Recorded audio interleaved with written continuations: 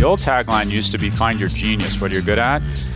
And I think it sets people up for a little bit of failure because what they realize is when they're at work and work becomes hard and difficult, they immediately say, well, it's clearly not my passion because it's hard and I don't love it, or I'm not great at it, so I haven't found my genius. And I think the right tagline is build your genius. What's up, everyone? I'm Paul Rabel, your host, professional athlete, and co-founder of the Premier Lacrosse League, and this is an all-new episode of Suiting Up Podcast. And on today's show, I sit down with Scott Galloway. He's the head professor of marketing at NYU Stern School of Business. He's also a 9-time entrepreneur, 2-time best-selling author. He's a public speaker, an email pal of mine, and repeat guest on the show. And if I were you, I'd consider taking out a notepad because it's one of the best shows I've done, and we discuss all different items having to do with his latest book called The Algebra of Happiness, and he gets super granular and, as always, backs his notions by data. Here's a couple of things we talk about.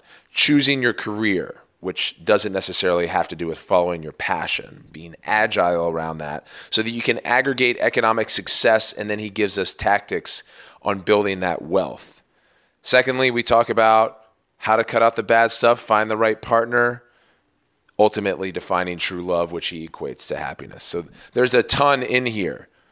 You'll enjoy it, hopefully as much as you have so far this new season of Suiting Up Podcast and my other guests.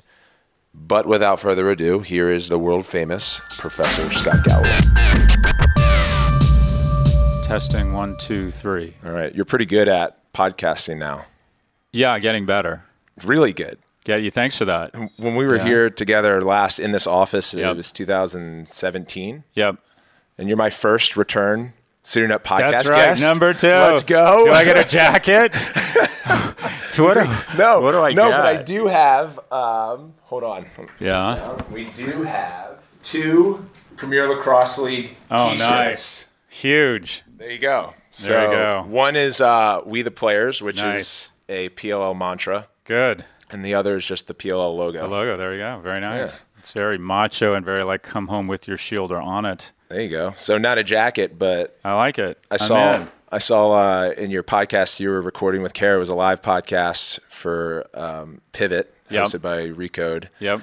And Vox. You were wearing a Navy hockey shirt. I was. A friend of mine's son is the goalie for the Navy hockey team. Yeah. Yeah. Yeah. So you give props around people in your network. So that's right. Maybe next time. Really trying to support the Navy hockey team. It's just, yeah. So I'll wear this. I won't take it off. Occasionally to wash it, but that's it. I'll stay home. So it was one of our most downloaded shows. So I'm excited to sit back down and you've done a lot since we last sat. Yep. First, quick rundown, 9-time entrepreneur, professor at NYU Stern. We talked at the time about your best-selling book, The Four, which is about the major tech platforms, the impact on the industry and society. And today we're going to talk about a book yet to be released, but it's going to release this May. That's right. Called The Algebra of Happiness. Yep. I would imagine that your publisher, though... pissed off. Yeah, because you talk about everything, and usually in writing, you have to have one topic. Is that right? Yeah, it's so even more than that. The way books, I was new to the industry of books. The Four is my first, but the way book publishing works is you put out a book, and if it does well, it's better to be lucky than good. Our timing was strong, so the book is sold well, and your publisher calls you and says, "We got to write another one right away." And I said, well, I don't really have a vision for another tech book. And they're like, it doesn't matter. Just put out something called The Five, just whatever. Just because what happens is the channel, the pump is primed. The channel wants something else. So they asked me to do another tech book, and I said, well, I'm going to do another book, but it's going to be on happiness. And they're sort of like, pause. What the fuck? Yeah.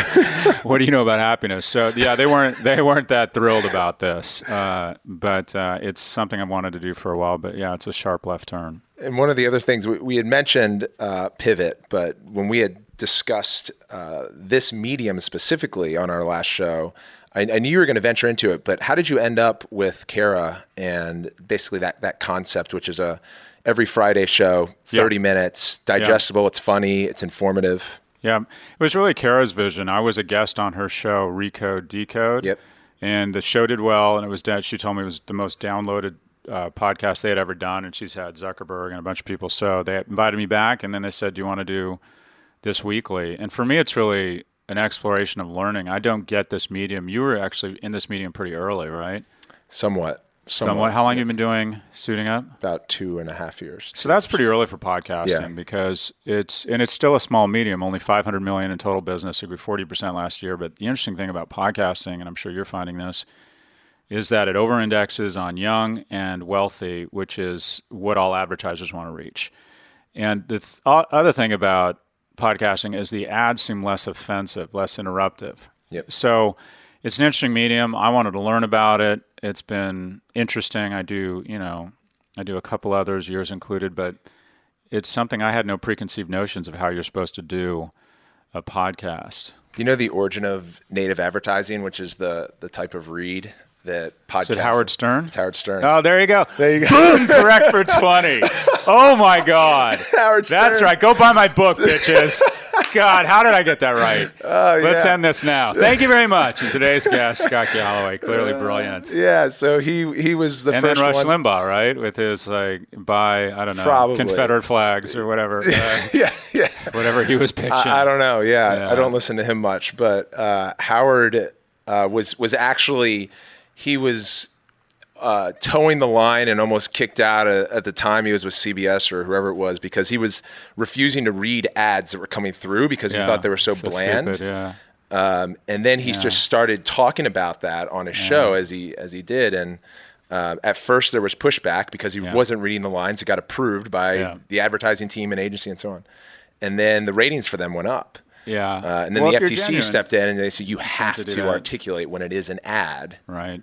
Yeah. But if you love brands, OSU wearing brands, you approach a lot of the brands that you like as sponsors. There's something to a host reading something that they're into. And so it works well. It's, the ads feel more organic and again, less interruptive and less offensive. So it's a great medium. We'll see where it goes. The other thing about the medium too, and it's in line with what we're seeing Instagram do and YouTube, and Instagram with IGTV and YouTube now changing their algorithm to promote total watch time. So if you can keep people on a video, and you're seeing some of the vloggers now shift now to 15, 20-minute vlogs. Yeah. And IGTV, obviously, long form, trying to keep people on there.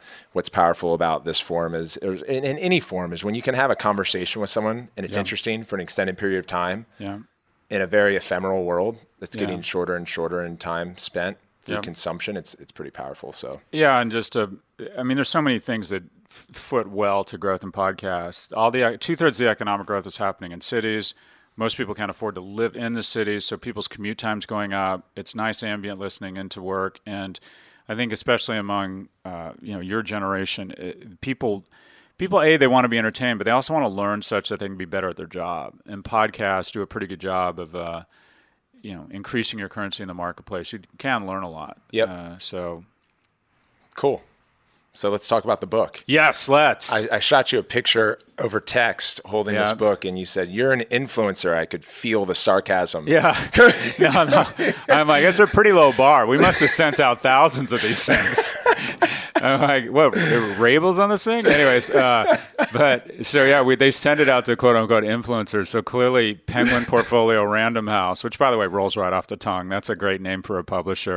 They clearly have decided you're an influencer. So I expect this book to just take the lacrosse world by storm. This is the new, Shoe Dog, A History of Nike, blah, blah, blah, The Algebra of Happiness. Yeah, well, Notes on the Pursuit of Success, Love and Meaning. Yeah. So you cover a lot, and I want to start with the basics. Yep. And this is some stuff that, again, starts with your No Mercy, No Malice newsletter. Yep. But you also say this is the most important part of your coursework that you do on an annual basis with your 400-plus students that come through NYU Stern.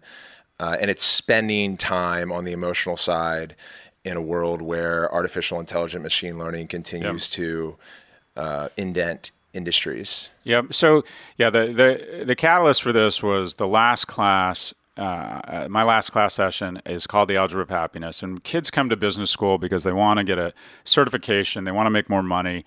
But the net of that, or the second order effect of that, is they want meaning in their life and they want to be happy. And so I started in my last class, as I got more confidence, breaking down a series of algorithms and saying, hey, these are my observations. I'm around a lot of successful people. Some are happy, some aren't. I've tracked a lot of you over the last 17 years as a professor, trying to figure out who's happy and who isn't. And personally, it's just a pursuit, trying to understand how I make the most of the remaining time I have here on this planet. And I feel it's important whenever I do one of these podcasts to sort of the fine print is I have no academic credentials or domain expertise in happiness. I'm not a social psychologist. I'm someone who thinks about this stuff a lot, and I've done a decent amount of research on other people's findings. But this is essentially the first couple chapters of the book are the algorithms I present to the class around my observations around people who not only are happy, happiness is sort of a bit of a misnomer here because happiness is a sensation. And Chipotle, Netflix, and Cialis will bring you short-term happiness. This is about how do you build a narrative such that the base of your life feels a little bit more rewarding, and that regardless of the hits you take, regardless of the maybe short-term sensations, you always return to the bottom of the pendulum, and the bottom of the pendulum feels pretty good. And so it's a popular class. I did a video called The Algebra of Happiness. I got a couple million views, which is always a great kind of proxy for what might work in the marketplace. And I decided to write something and pull together a lot of the Friday posts I do on personal matters and success, love, health, and then string together some connective tissue. And that's the book. Yeah, and one of the first things that you reference often is graduation speeches, and how those are skewed towards motivational, directional, want to give that bit of a dopamine release. And so this is maybe my segue into one of the first points, which you often emphasize around work ethic and staying thirsty. But essentially, and I've used this quote in a speech of my own, sourced it to you, but the world does not belong to the strong, belongs to the fast. And agility and resilience. But the most popular speech ever, graduation speech, was Steve Jobs saying, find your passion, do something you love. And I get that, but I would argue, and everybody at NYU, every speaker ends with find your passion. And I always find it somewhat a little bit ironic because typically the guy on stage who's a billionaire and the reason they're there talking and have been invited to tell us to follow our passion is because they're a billionaire. And they usually made their billions in like iron ore smelting or software as a service for healthcare maintenance workers. And it was like when you were 8, that's what you really wanted to do. So, my sense is, and this is weird to say to an athlete because you're one of those 0.1% of people that has managed to make a really good living actually following your passion. I would argue that the other 99.9% of us, that we have to find something we're good at. I mean, it used to be, the new tagline is find your passion. The old tagline used to be find your genius, what you're good at. And I think it sets people up for a little bit of failure because what they realize is when they're at work and work becomes hard and difficult, they immediately say, well, it's clearly not my passion because it's hard and I don't love it. Or I'm not great at it, so I haven't found my genius. And I think the right tagline is build your genius. And that is a young person's responsibility is how do they find something they're good at? And you may not be great at it. There's very few people that are immediately great at anything. And you find something you're good at, then start investing in it and really soak time, energy, and discipline into becoming amazing at it. And then the accoutrements of being amazing at something will make you passionate about it. No one dreams of growing up to be a tax lawyer. But the top 1,000 tax lawyers in America fly private, have amazing lives, have economic security. We live in a capitalist society, and the accoutrements of being outstanding in something and having economic security mean your kids are going to have more opportunity. It means that you're going to you're going to have better health care. You're going to have more options. You're going to have a greater selection set of mates. So your job, I think, and I'm assuming that someone wants economic security. And there's a lot of people who decide, I just want to be a chef. It's what I was born to do. More power to you. Go for it. But when people generally think of passion, they think, well, I've got to do something I absolutely love. And I would argue, work is work. And that if you haven't immediately come out of the gates as someone who's a great athlete or someone who is born to be an actor, I thought when I was younger I was either going to be in entertainment or my dreams of being an athlete were kind of decided at about the age of 9. But you rode in college. There you go. What all the failed athletes do. Oh, you're tall, and you've been cut from the baseball, the football, and the swimming team. Come row crew. That's what they say about lacrosse too, though. Literally, though. Literally, it was like, oh, you're stupid enough to get up at 5:30. Come row crew. Anyways, but the key is kind of build your genius, get great at something, and the accoutrements that come along with it will be, will make you passionate about whatever it is. There is sort of this emerging industry around struggle porn, which is sort of the Gary V. You need to work 1 million hours a week, work for free, be unhappy. I don't buy into that either. You shouldn't hate what you do. If you hate what you do, give it 30 days to make sure you don't still hate it. But they do call it work for a reason, and the kind of follow your passion thing, I think, is a little bit dangerous. Yeah, you said a lot of people refrain, and they probably shouldn't, from saying that your work years, whether you like it or not, begin right after school. If you went to college and expect 3 decades, 4 decades or so of 60 to 80-hour work weeks, if you want to reach that level of economic security. Well, that's a lot, but I would say at least 1 decade. And again, I'm making an assumption that your goal is to be economically secure. And the majority of the kids I come in contact with, when I say to them, all right, where do you want to be on the income ladder? The median household income in America, I think, is 58 grand. You get into 100 grand, 150 grand, you're already in kind of the top quartile. 200 grand, you're in the top 10%. I mean, and most, when you talk to people, especially people in New York you meet are ambitious, they'll tell you, I expect at some point to be making $500,000, $1 million a year. And it's like, well, okay, that puts you into kind of a weight class of the top 1%, if not the top 0.1 at some point. And my observation is the only way you get there, and by the way, that isn't for everybody. You don't have to make that kind of money to be happy. But if you really want to do that, you're going to have to pretty much focus on work and little else through your 20s and 30s. I have met very few people. Some people are just are incredible geniuses and can have a food blog, volunteer at the ASPCA, have great relationships, work out every day, and are also so hugely successful that money just falls into their lap.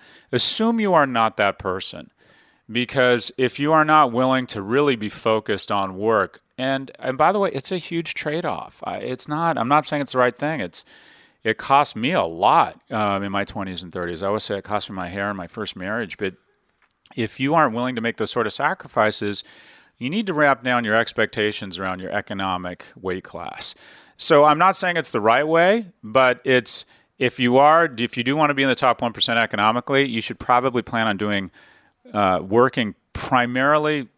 That's your primary focus, kind of in your 20s and 30s. Now, I have a lot of balance now, but it's because I worked my ass off when I was your age. I don't remember a whole hell of a lot other than working when you're 31? 33. 33. Jesus Christ, you're old. That's like fucking ancient in sports. Yeah. That's literally, that's like having a walker in the world of sports. Yeah. You could slip and break a hip right now. So or slip a disc. That's right, totally. So but when you get to, when I was your age and you're doing this, Paul, you're humping it. I can tell you're working all the time because you're trying to be relevant, trying to build economic security for yourself and your future family, and that's what you should be doing. I think that in a capitalist society, it sounds scary to say, but economic security is really important. Yeah. And I think it's just, you just have to acknowledge up front there's a trade-off, and hey, you want to be in that top 10%, much less the top 1%.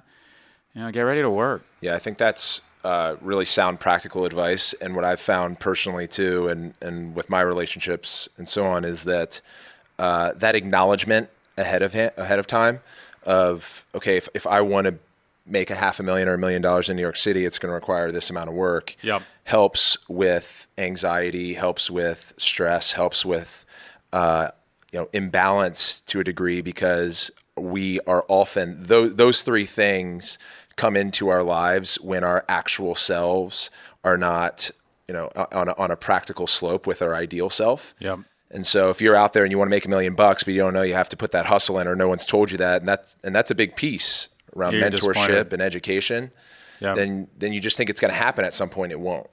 Yeah, I assumed, like a lot of people, I didn't. So there's a few things. I'll turn to some of the algorithms. It's a boring one, but you should try and save 10 to 20% of your salary from the get-go. And saving $10,000 a year or $5,000 a year in your 20s is the equivalent of saving $100,000 a year in your 40s. Most powerful force in the universe, as Einstein said, is compound interest. If you had a magic box and I said, if you put $100 in here, I'll give you 1,000 back, but it'll be in 20 or 30 years. And by the way, you got to acknowledge, even though you're young and you think it's never going to happen, I can tell you from experience, 20 to 30 years happens a lot faster than you think. So if you had that magic box, what would you put in it? And you have that magic box. It's just called forced savings when you're a young person, and putting it in Vanguard. Now, let's also talk about the relationship between money and happiness, because there is a correlation. People say money can't buy happiness. Yeah, it can. But the relationship is nuanced, and that is there's a very strong relationship between money and happiness to a certain level.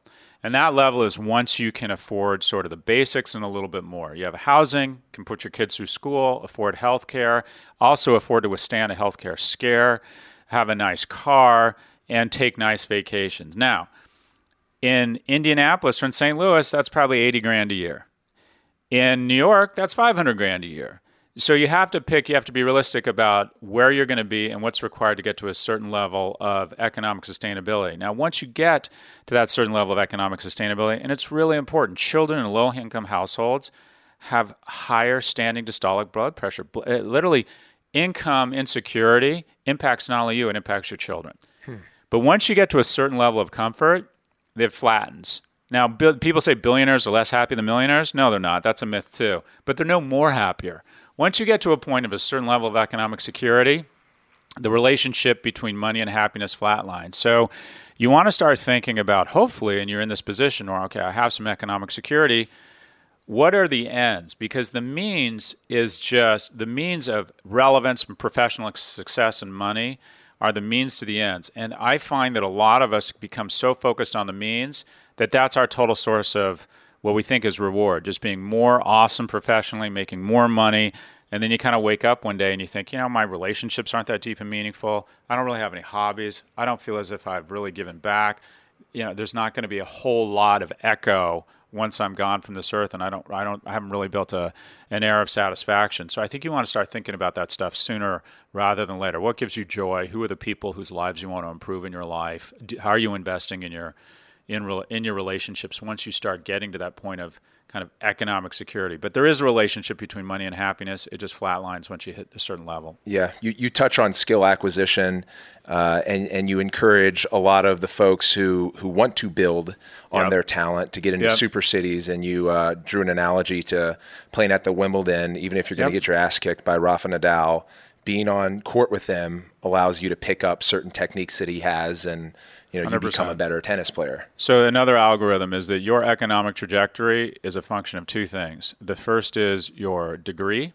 We have a caste system in the United States, and it's credentialing. It's not just education, it's credentialing. So if you're in a union or you have a electrician certification, that is a large step to economic security. Even little certifications, a Class 2 license, a cosmetology license, you got to get credentialed. And to tell people you have to get a 4-year degree is a little bit pedantic from a professor. I realize college isn't for anyone.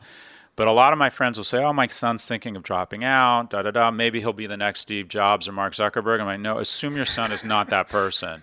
Because the difference between people with degrees and not degrees is just staggering in terms of income opportunity. So get a credential. And then two, the majority of the economic growth is in cities. And it goes to your analogy about rallying with the best players. When you live in New York City, when you live in San Francisco, when you live in a major city, you're bumping off very talented people. The bar is higher. People are more focused on success. You have a greater density of opportunity and interesting people who can join your company, who can hire your firm, who can sponsor your new league, right? So putting yourself in, this way. When you play with better players, you're just better. Yep. Because they motivate you. You're more, and they make you look better. You just all of a sudden turn into a star yourself. Look at the guys on the Bulls who were considered stars. Once kind of Michael Jordan and Scottie Pippen were gone, I'm not sure they were the same players, right? So being around the best players in the world just makes you better. And when you're in a city, you are, like you said, you're rallying with Nadal, and you're just going to get better. Well, I have a question. We were talking before we pressed record on executive hires, and whether it's, Tim Ferriss or Gary Vaynerchuk or other folks that you had referenced talking about surrounding yourself with the amalgam of 5 people that you aspire to be like. Or if you're Mark Zuckerberg, who said this before, he looks to hire people who are smarter than him. Yeah.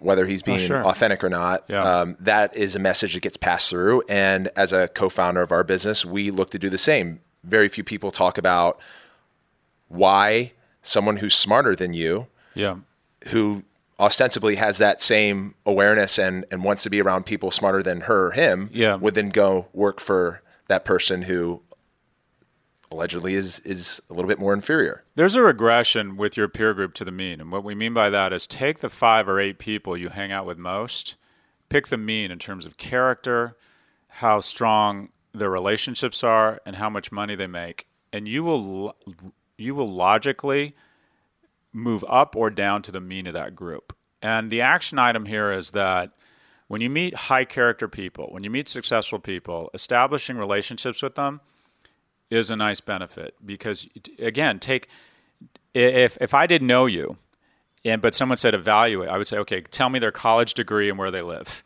That's the first thing I would do, to look at you, to try and guess your economic security.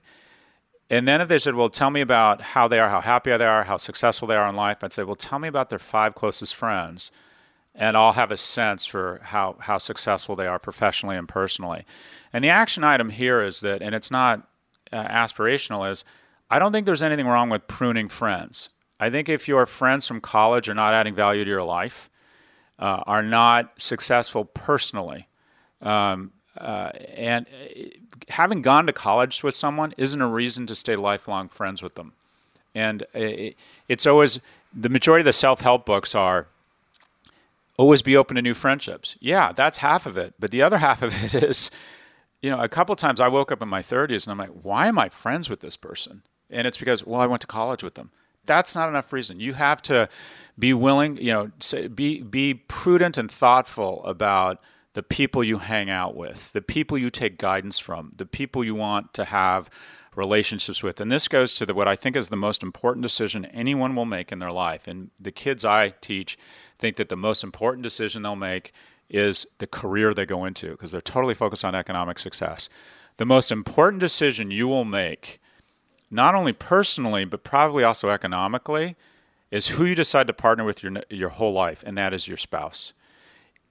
Economically, the worst thing that can happen to you is divorce, right? My divorce set me back economically a decade minimum. And wonderful woman, it wasn't an ugly divorce, but it just inevitably, when you get divorced, you're no longer splitting costs. You lose, call it at least 60%, and it's emotionally just takes you off track for a while. Today's episode is brought to you by Harry's, where all season long I've been traveling with my bespoke Harry's razor kit, and it's been keeping me looking fresh for television. And I know a lot of guys buy disposable razors when they travel, and Harry's is here to tell you that this summer you don't have to sacrifice quality for price, as they give you both, and it's just $2 per blade. And here's my special offer for Suiting Up Podcast listeners. Join the 10 million now who have tried Harry's. You can claim this offer at harrys.com/Rabel, and this is the deal.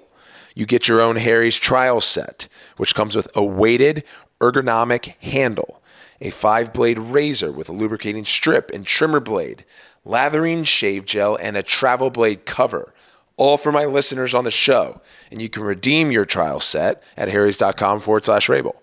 It's that simple. So go to harrys.com/RABIL today to redeem your offer. I remember when we first met, we connected over Twitter because I was sharing a lot of your tweets. And then I just asked if you would come on my show. And to my surprise, you said yes. And you gave me your email. Yep. And I emailed you probably 3 pages worth of what I was going through personally with that, which at the time was a divorce. Yep. And we built our relationship around you giving me advice around having gone through your divorce. Now, after a year, you think you're fine, and it's really about 2 years that you start feeling okay again. But it is the most important decision you make. So then it comes down to, well, what's the algorithm for making the right decision? And what I found is that there's 3 things. The first is attraction and affection. Sex and affection make the relationship singular and as a way of saying to someone, I choose you. And it's really important. But that's what most young people focus about 90% of their selection criteria on. The second is values. What's the role of her parents and your parents in the life? Where are we going to live? Are our kids going to grow up with some sort of religious indoctrination? What are your political values, right? But some of these things can really, if you don't get along with her parents and she's hanging out with mom every day, that's an issue, and you need to establish up front. What is the role of our parents in our life? I have great friends who were very much in love, and they got divorced because he just assumed they were going to move home to Ohio and hang out with their family all the time, and she just wasn't going to do that. What is your approach around some key things around family, religion? And then the third thing, and the number one cause of divorce, money. What is your expectation around money? Who's going to make it? How much do you expect them to make? Are you both making money? What is the weight class you expect to be in from an expenditure standpoint? Number one source of divorce is agita around economics. So these three things, the partner, I have friends who are somewhat successful, not that successful, but have a real, not only a spouse, but a partner. We share values. We're a partnership. We're in this together, and there's a wonderful source of mutual support and love and pulling for each other. They are happier than I have a lot of friends who are hugely successful, have someone they love, but it's not really a partnership. They're not really synced up on kind of key things. So, you know, the attraction, the physical part, huge, but values and an open, honest conversation around money, because it is the most important decision. Just as, you know, building economic value, when you enter into a monogamous relationship, households, the households that increase their wealth are the ones where there's two people, you know, 1 + 1 = 3, fighting for the same thing. When I was single, I was focused on other things, mostly meeting women. And so things like dating, things like traveling to fabulous places, things like alcohol that gave me the confidence to meet women. These things get in the way of your economic trajectory. And I'm not saying they're not great. I'm not saying they're not a lot of fun. But typically speaking, being single is not the place you aggregate economic success and relevance, because being good at being single is a full-time job. To be really good at it, it's a full-time job. You got to plan it. It's you know, it's you got to be good at it, right? It's like, exactly. Yeah, you're an entrepreneur. That's right. Yeah, it's just like you have no time for dating. You know, and it's trying to do it right. Yeah, being an entrepreneur and single, it's like literally, it's like get used to rejection. It's one and the same thing. But partner is the most important decision you'll make, and I think those are the three things. That's one of the algorithms around picking the right partner. Do you think one of the biggest challenges, because you spend the back half of the book talking about love, and this dovetails right into it, is that societal expectations and norms, and even, you know, I've always felt like unfairly, you know, speaking to the degree that I can as a male, that females have a maternal clock, and right. So if you are religious and you believe, you know, entering into wedlock so that you can procreate is a part of it. There's a clock there. Your couples therapist in your book, you gave his name's Boris. Yep. He had told you his name, Boris. So you take everything you say seriously. It's like, Boris. This guy knows his shit. Think about it. He's from Russia. Anyways, go ahead. So he told you, I think you asked him what true love is, and he told you that it is a complete selfless act of putting everything that you keep close to you, basically second to your partners, and be willing to give fully. Yeah.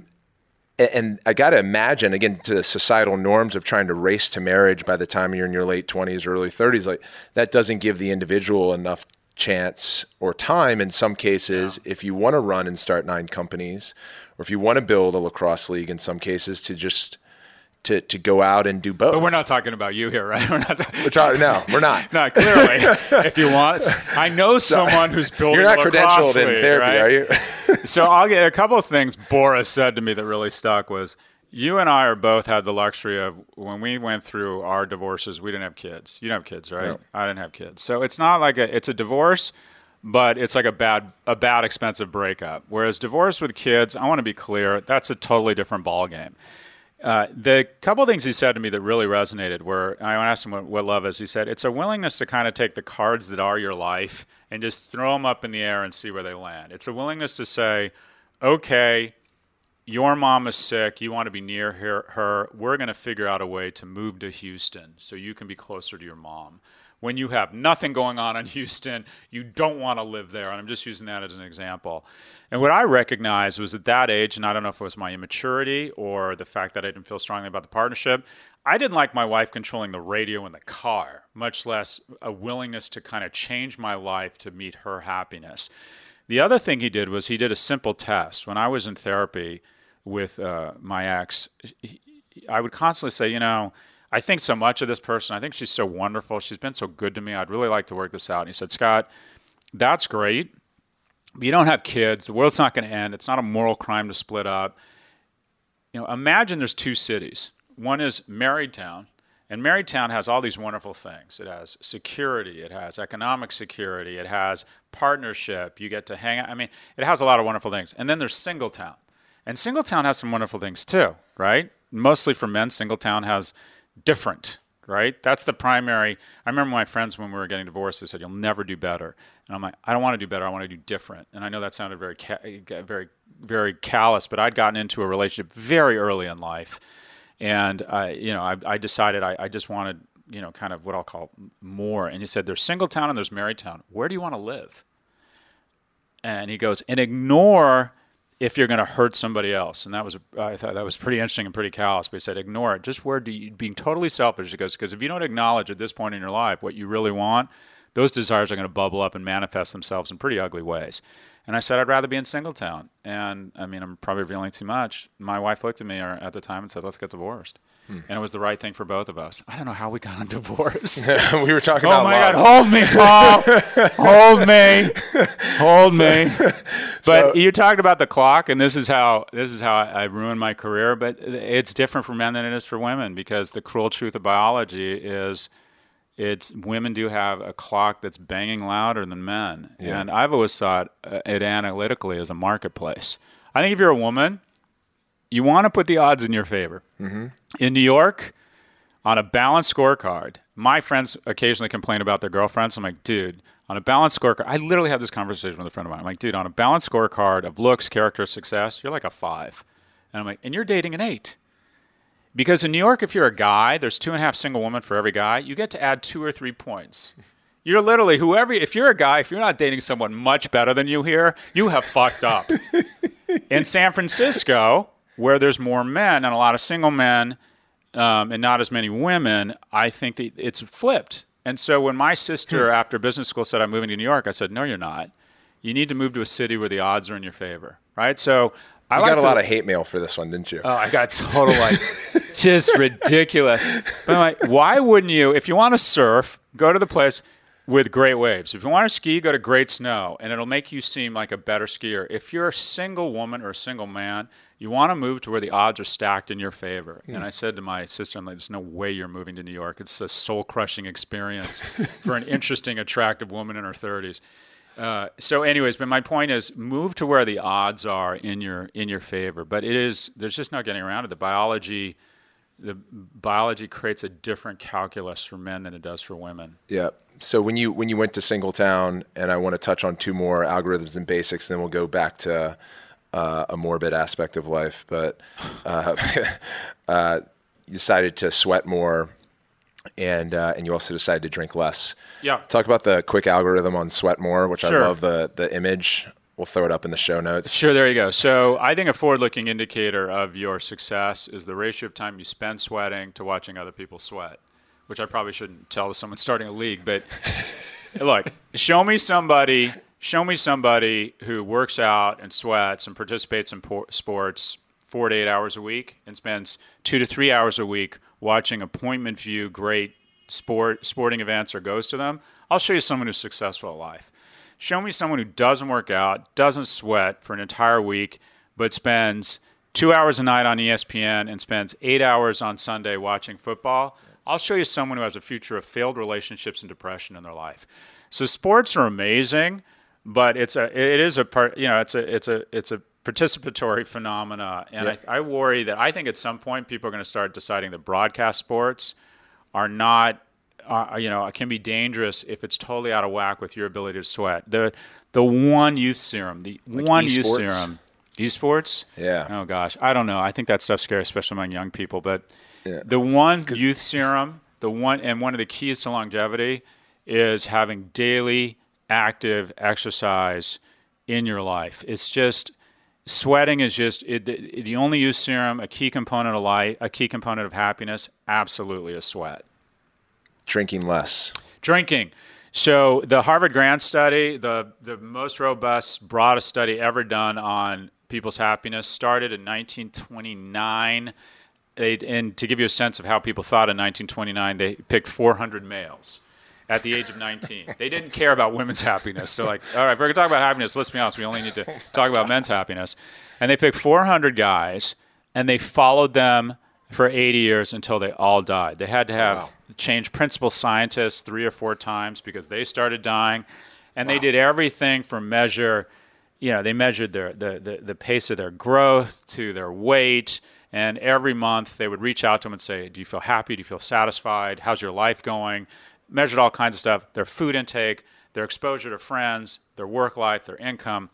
And what they found was that, and I'll give you what they found was the biggest driver of happiness, but first I'll give you what they found was most prevalent in unhappiness. And the one factor that was most prevalent in people who were unhappy was alcohol. And that it was responsible for bad health, taking people off track, increased levels of depression, and failed relationships. And it's not only what alcohol does to you physically, but your behavior when you're drunk, the risks you take when you're drunk. It was the one thing that was most common among people who, over the course of their life, had the lowest levels of happiness. So what I say to young people is, look, and this is do as I say, not as I do, because I love alcohol. Yeah. I just fucking love it. I love alcohol. And I always say, like Winston Churchill, that I've gotten more out of alcohol than it's gotten out of me. I actually think it's enhanced my life. My wife tries to get me to drink more. I'm a funnier, nicer version of me. I'm more affectionate. I'm more engaged. I'm kind of intense and angry, sober. But drunk, I'm a nice guy. And she was always trying to get me to drink more. So I really enjoy drinking, but there's just no getting around it. Young people need to take stock of the relationship with substances. And my downfall in my period with substances was coming out of, you remember that test you take in college? You answer like 11 questions and like, if it's in have you ever blacked out? Right. Do you ever get drunk, throw up, and then drink again? Have you ever, all this shit, right? All these ridiculous things. And I answered like in college, I'm like, 9 of them were yes, right? And then the results say, if you answer any one yes, you're an alcoholic. And I'm like, okay. So by any definition of the term, I was an alcoholic in college. UCLA, just boom, marijuana and alcohol pretty much every day. But I got out of school and I was able just to mostly give it up. And then I went to Morgan Stanley. I was in New York, and the environment here, partying, great nightlife every night, opportunities to meet interesting people, and the lubricant for meeting interesting people was alcohol. And kind of the lubricant of nightlife here in New York was alcohol. And I would get shit-faced pretty much every night, wake up in the morning, feel like crap, go into work, try and grab an hour of sleep under a desk in a conference room, literally, and then promise myself I was going to go home that night. I was working at Morgan Stanley in investment banking. And then around 2 or 3, when the right mix of a greasy meal, Diet Cokes, and Advil kicked in, and I felt just inevitably like sane again, I'd just inevitably get the call like, oh, we're partying downtown with a bunch of models. I'm like, I'm in. And every night I was going out. And finally I realized, not having studied very hard at UCLA made me a mediocre investment banker, but alcohol was making me a mediocre person. I wasn't investing in relationships. I wasn't staying as in close touch with my mom. I wasn't working out as much. I was unhealthy. I was hungover all the time. So what I always say to kids is take stock of your relationships with substances. Are they getting in the way of your professional trajectory, your relationships, in any way in your health? And, it's not just drinking, it's pot. I think pot is fantastic in moderation. Yeah. I think for a lot of people, it helps their stress levels. It's great. But are you smoking every night and eating a lot of shitty food every night? Are you withdrawing from the rest of the world because you just want to stay home and smoke pot and watch Netflix, right? So take a very honest assessment. And sometimes I think the key is to ask other people who know you well if they think substances are in any way inhibiting your life. And if they are, try and address it. And the other thing, going back to what we were talking about in terms of divorce, Paul, is I think that when you have something happen to you, success is a function of resilience over failure. Everyone knows failure. Everyone knows failure. Everyone will have businesses fail. Everyone will lose someone they love in their life. Everyone will not, at some point, live up to the expectations you have for yourself. It's a guarantee among everyone in their life. You'll have marriages, people will have marriages and relationships fail. They'll have businesses fail.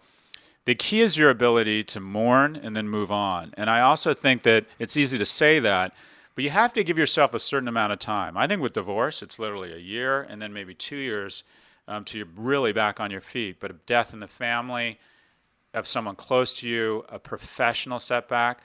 But the key is after a certain amount of time, if you're not better or you really feel as if you're still stuck or still struggling from it, you got to get help. You got to reach out to people and you got to say, I'm struggling. I'm not getting on I've been taken off track. For me, it wasn't my divorce. It was upsetting, but for me, it was the death of my mother that really took me off track. I was just very kind of upset about it. I found I wasn't as ambitious because for me, nothing good happened until I could call my mom. When I called my mom and told her, I got a great bonus at Morgan Stanley, or I got my first client at Profit, my first company, she was so just over the moon proud that it cemented it. And when my mom was gone, I just wasn't as ambitious. Nobody in my life knew what was going on with me. So I could stay at home and teach a little bit, do a little bit of business, and like pretend to be a productive person. But no one knew I was just kind of out there floating, doing nothing with my life because my mom wasn't around any longer. And for a couple years, maybe even 3 years, I just kind of went nowhere. And it was because I had lost my mom. And I wish at the time I had been more thoughtful to reach out to people who were struggling with loss and say, my mom's death has really kind of taken me off track. I needed help, and I should have reached out to people sooner. So success is the ability to endure failure and persevere, but it's also, I know a lot of people in their 40s, 50s, and 60s who are hugely successful and something bad happened to them at work. They experienced injustice. They got fired unfairly. Their VCs washed them out and they ended up with nothing in their company. Their company got screwed. Their wife or their husband treated them poorly, and they literally just never got over it. Never were able to get back up. If you're looking for justice, you're not going to find it in relationships or in the work world. You will get your share of injustice, but the ability and willingness to mourn and move on, and then recognize when you're stuck beyond what's a natural period of time, and then reach out to others for help. Say, I'm stuck. I need help getting unstuck. And then the same study, the Harvard Grant study. This is such a wonderful study, and it's kind of a lot of the findings are a big part of the basis for the book. But the principal scientist who finally said, all right, pretty much everyone's died. These guys have all gone. Now we can look at this unbelievable data set of 400 men over 80 years from 19. I think the last one died at 99. Wow. And he said, what do we find? And they said they had in this 80-page write-up, the first sentence was basically a summary of all their findings. And the line, and this is the greatest line I think ever capstoning a study, it said happiness is love, full stop. And all it talked about, it said basically the biggest driver of happiness, economics were meaningful, but what was profound was the depth and number of relationships. And specifically, not only what you got from relationships, but how much you gave. And that is, do you feel at work, do you feel respected and admired? And do you respect and admire other people? To be the CEO of a company that everyone thinks is the man, but there aren't people around you that you can look up to and respect and express that respect and admiration for, they were less happy. With your friends, do you feel a sense of joy and camaraderie? But not only that, the happiest men are the ones where the people around them feel a sense of joy and camaraderie, right? And then finally, with your mate and your spouse, do you feel a sense in your family? Do you feel a real sense of love and deep, meaningful support? And do they feel a sense of deep, meaningful love and support from you? It was those three things, the depth and meaning of reciprocal relationships, and number of them across work, across your friends, and across your spouse and your family. That was the pillar of happiness. And it sounds so basic, but it requires a lot of investment. There was a period in my life where I selfishly just sort of withdrew, and I didn't really stay in contact with my friends. I was just very, doing my own thing. And it's pretty easy how fast it is to withdraw and just find you don't have that many friends. I wasn't working a lot. I obviously didn't have a spouse in my life. And, you just kind of realize, you can become an island. And being an island in New York, it's pretty easy because you have Seamless and, you kind of get everything you need. And you can tend to be relevant and working. If you have a little bit of money, the economics don't get in the way. But what the fastest way to bring on early depression or early disease and death is to not be social and not be engaged in other people's lives, because your brain senses it and it sends out a hormone saying, it's time to die. You're no longer adding any value. Exercise fools the brain into thinking that you're hunting prey or building housing. Let's keep this person around. They're adding value. Being intellectually engaged fools the brain into thinking, okay, I'm making decisions for the clan. Okay, let's keep this guy or gal around a little bit longer. And the act of caregiving, loving others, is the key to the species. So when you're involved in other people's lives and caregiving, again, that hormone goes out that clears out the bad cholesterol, and you get to stick around a little bit longer. But isolate men when they're alone, they just die. The life expectancy of men who live alone is literally 10 to 20 years less. Women do a better job when they're alone of engaging in other people's relationships. But a guy who's living alone and not engaged in other people's lives and not exercising, that is recipe for early departure. Yeah. Reciprocity was a big one that you talk about in giving love to others and the meaning that holds within and the reward that it gives. One of the things that I've learned is that empathy gets tossed around and used a bunch today, and it's often in the context of feeling for someone who's experiencing pain. Sure. But there is such thing as positive empathy, and I've learned that that's a quick way, an easier way to develop the skill is celebrating someone else's win with them. Oh yeah. You'll find that like me, I lacked empathy when it came to experiencing the moment with other people's pain, because I also was a little bit jealous when other people on my team were doing well. Yeah. So it's really a full circle experience. And so I would encourage people to try to think about positive empathy. And if you notice that people in the workplace or people on the field with you are doing well, and your gut response is, I should be doing that, or I'm up next, then there's something to be addressed. Yeah, I like that term, positive empathy, because you're right, putting yourself in the shoes of people. Empathy at work is key for leadership, because I used to think when I was a young man running a business, I just want to be awesome and rich, and everybody else just wants to be awesome and rich too. So how do we all be awesome and rich together? We all want to be on the cover of Forbes, me first. We all want to be rich. I want to be the richest, but you can all be rich too. That was my general approach to management. And what you learn is there's some people, money's important to them, but they want balance in their lives. And if they're important to the business, you want to put yourself in their shoes and go, I'm not like you, but I'm going to try and get you, and I'm going to try and figure out a way that you can be successful here, even if your definition of success might be a little bit different. The empathy for people who are going through difficult times, you always, when anyone has professional success, I was so immature when I was young, but when someone wasn't successful, they got fired, it's kind of awkward, and they become a little bit radioactive, and you have a tendency to kind of withdraw from them. That's exactly the time you engage with them. Whenever I know anybody who loses their job, I immediately call them, and I say, how do I help? Who can I introduce you to? Because that's when people need friends. People don't need friends when they're killing it. They got enough fake friends surrounding their success. They need friends when they're, when they hit a roadblock, and everybody does. That positive empathy is really a great signal of maturity, is because I don't know about you, but when I was in my 20s and even in my 30s, when I was your age, I felt that someone else's success somehow was a zero-sum game, took from mine. Yeah. And that is, if someone else was killing it or more successful than me, that somehow it diminished my success. And I also wasn't secure enough to say to people, wow, you are so impressive. That's just... And now when I come out of meetings, I try and tell people, even when they're senior to me, I'm like, gosh, that was just so impressive. I wish I had that was really well done. And not like an attaboy even, but occasionally I'll send an email to somebody.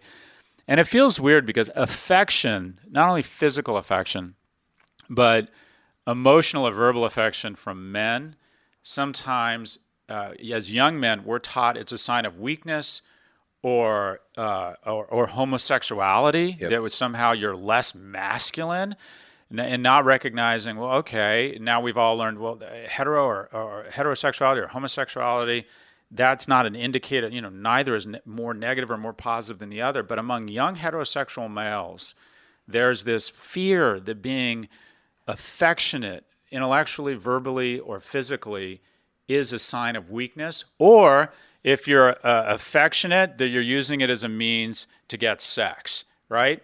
So we're taught not to be affectionate physically. We're taught not to be expressive emotionally and to praise other people because somehow it shows that we're weak. There's I had a lot of Schadenfreude where I was very interested in hearing about other people's failures. And I don't like that about myself, but I'm kind of like, oh, did you hear so-and-so got their business failed? Did you hear, isn't that too bad? Yeah, it's really too bad. Tell me about it. What happened, right? It's just so pathetic. And as you get older, you realize that success is absolutely not a zero-sum game, that recognizing and saying that. It's just so funny. You assume that people who are doing well get praise all the time, and maybe they do, but I'll tell you, people come up to me on the street now that I'm doing these podcasts, they see my videos, they will interrupt me at dinner. They'll come up to me and they'll interrupt me at dinner. I mean, literally interrupt me and say, oh man, I love your podcast or I love your video, and they high-five me. And you know how it feels when someone just interrupts you in the middle of a dinner? Yeah. They don't even introduce themselves and they say, I love this. Or you know how it really feels? It feels fucking awesome. It feels incredible. And you're like, and I pretend like it happens all the time, and I'm like, oh yeah, no, thank you. The person you're at dinner with is like, right, does this happen all the time? No, yeah.